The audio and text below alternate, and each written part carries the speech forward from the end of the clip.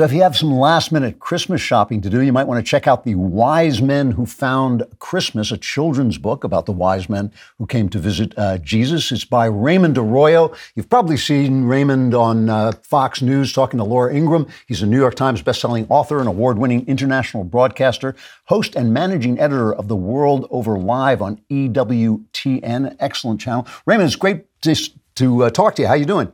Andrew, a pleasure to be with you. Merry Christmas. Thank you for having me. Oh, it's a pleasure. Merry Christmas to you as well. This is a really interesting book, The Wise Men Who Found Christmas, especially because when I go into bookstores and look at the children's section, mostly they have a very, very left-wing tilt. And this is not a right-wing, this is not a political book, but it's a very religious book.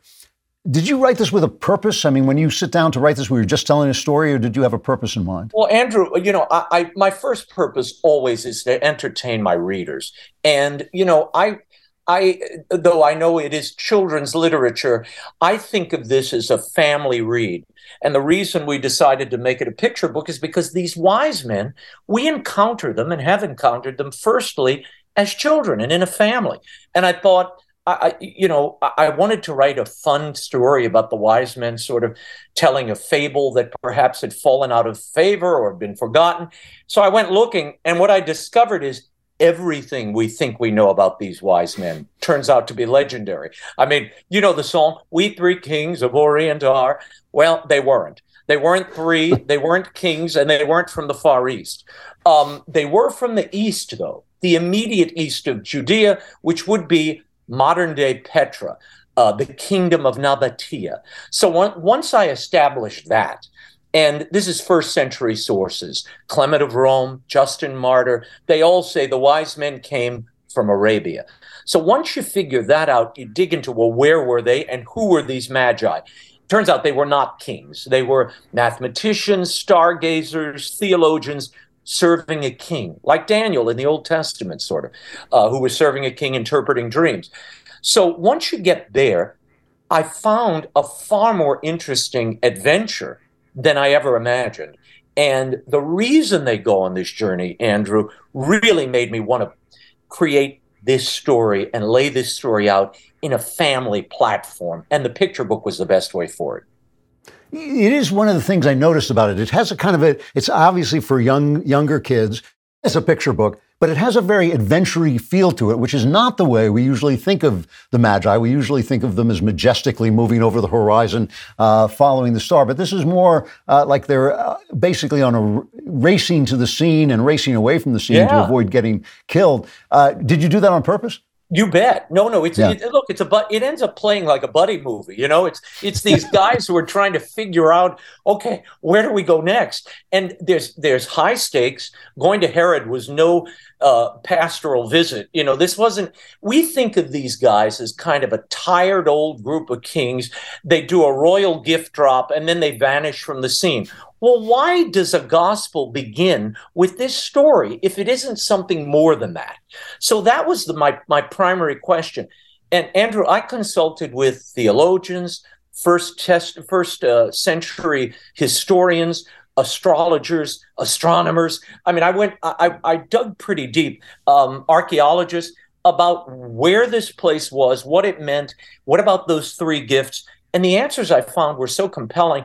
I decided the best way to do it is to tell it as an adventure story, but there's much more, and we built a Fox Nation documentary that's kind of a companion to the book. So if you want to go deeper, and my author's note at the back points to a lot of new information. Those three gifts, just to tell you, frankincense, gold, myrrh, they could only have come from this kingdom of Nabatea. Frankincense and gold, of course, the Solomon's mines, the gold mines of Midian, the same place, both were controlled by the kingdom of Nabatea. And frankincense and myrrh, I did not realize, it is derived from tree sap, and only trees that grew in southern Arabia at the time. So they cornered the market on these three goods, and their king sent the Magi to pay tribute to whom he imagined was a new king in Judea. That's why they go to Herod first and don't go directly to the kid, because they think this is Herod's offspring, a new king of Judea, a new king of the Jews. That's why they go to him. And the gifts are to pay tribute, and it's from their native land. Huh. You know, talking to Raymond Arroyo about his new children's book, The Wise Men Who Found Christmas. Raymond, you may now be the only person on earth who knows where myrrh comes from, or even what myrrh is. So congratulations. This is not the first time you've done this, though. You've written other children's books, The Spider Who Saved Christmas, The Thief Who Stole Heaven. It does seem that you're trying to fill a gap, maybe, of interesting children's books about Christianity. Is that fair to say? Well, I think, look, I wanted to tell interesting stories, and I found that I stumbled on The Spider Who Saved Christmas. That is actually a legend, a very old one from the 1st century, mostly Eastern European, and it explains why we decorate trees with tinsel, Andrew. And I'm always obsessed with, where do things come from? These traditions, these things we assume or do. Why do we do them? When I was in Ukraine, long before the war, years and years ago, all of their trees are decked out in tinsel, and they have spider ornaments in the branches. And I couldn't figure out why. Years later, I stumbled across this legend which explains it.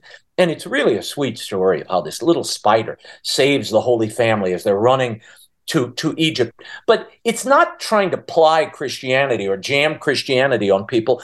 I think this story is the foundational bed upon which every story we've ever told or will ever tell rests. In the Western world, certainly. So I think it's important to kind of give families a new way in to these stories that, frankly, have grown very tired and gotten a little dusty in the way we tell them. The wise men are another good example.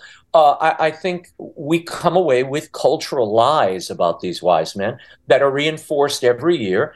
And I wanted to shake off some of those myths and draw people closer to the historic reality that actually confirms the gospel account, Andrew. You know, the gospel talks about 3 gifts, not 3 wise men. There were probably 12. The Syrian and Armenian church talk about 12 wise men in the 1st century. The Coptic church in the 1st century writes about 60 wise men. So if you notice in the first spread of my book, or the second spread, there are 12 wise men on the Petra rooftop who spy the star, but 3 lead players we kind of focus on. Interesting, really interesting. You know, you've been a New York Times bestseller. You've brought out a lot of books for younger people. Sure. Do you find that the publishing world has become more hostile to people with a religious point of view or a conservative point of view, or do you still find there's room for it to move? Andrew, I think the audience. Let me tell you this. I'll share a couple of things with you. First of all, the best-selling section at Barnes and Noble is the religion section. That gets the most traffic and the most buyers, which is, I'll bet people would be shocked to learn. Yeah. Secondly, there is a reluctance, I think, a discomfort, maybe an ignorance about faith and matters of faith. But the fact is, we're wired for God. We're wired to be, for something eternal. Like those wise men, we should keep our gaze high. We want to know more. And that's what they were doing. They were searching. They were seeking for a sign, for something more that would confirm these prophecies they had spent their lives meditating on, reviewing, and reading every day. So in some ways, I don't think we've changed a whole lot. People still want more. They know there must be more than this life we're living, and a reason for all of this. And so the audience is still there, but I do think there's maybe an underserved audience that publishing hasn't quite grasped yet. And look, my books would demonstrate that. The Spider Who Saved Christmas, I went to, I think, 3 or 4 publishers whom I regularly publish with. They didn't get it. They thought no one would buy a book about spiders and Christmas and a nativity.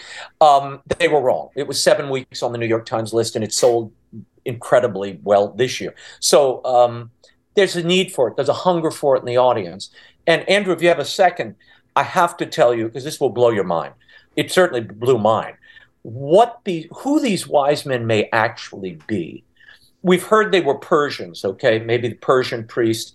I do think they were part of some priestly caste, either Persian or, as Margaret Barker, who's a 1st century scholar, believes, they may be descendants of the first temple priesthood in Jerusalem, okay? Wow. Living in exile in Arabia. That's where they went.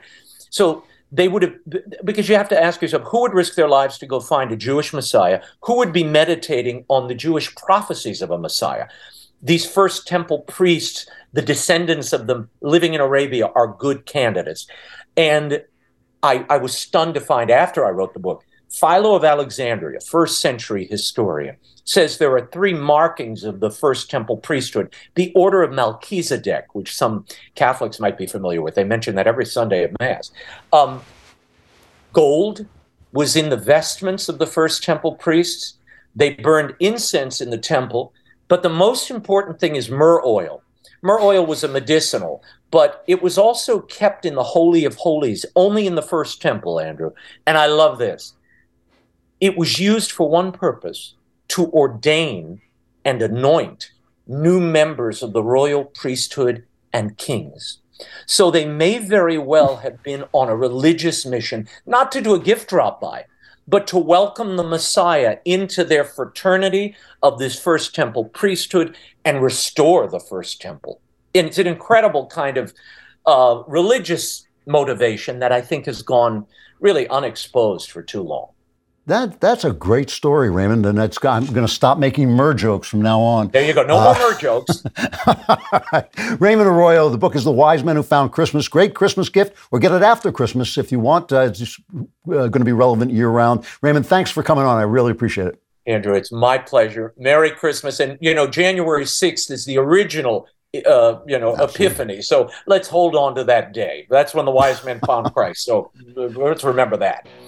All right. Merry Christmas, Raymond. Thanks for coming. Thank you.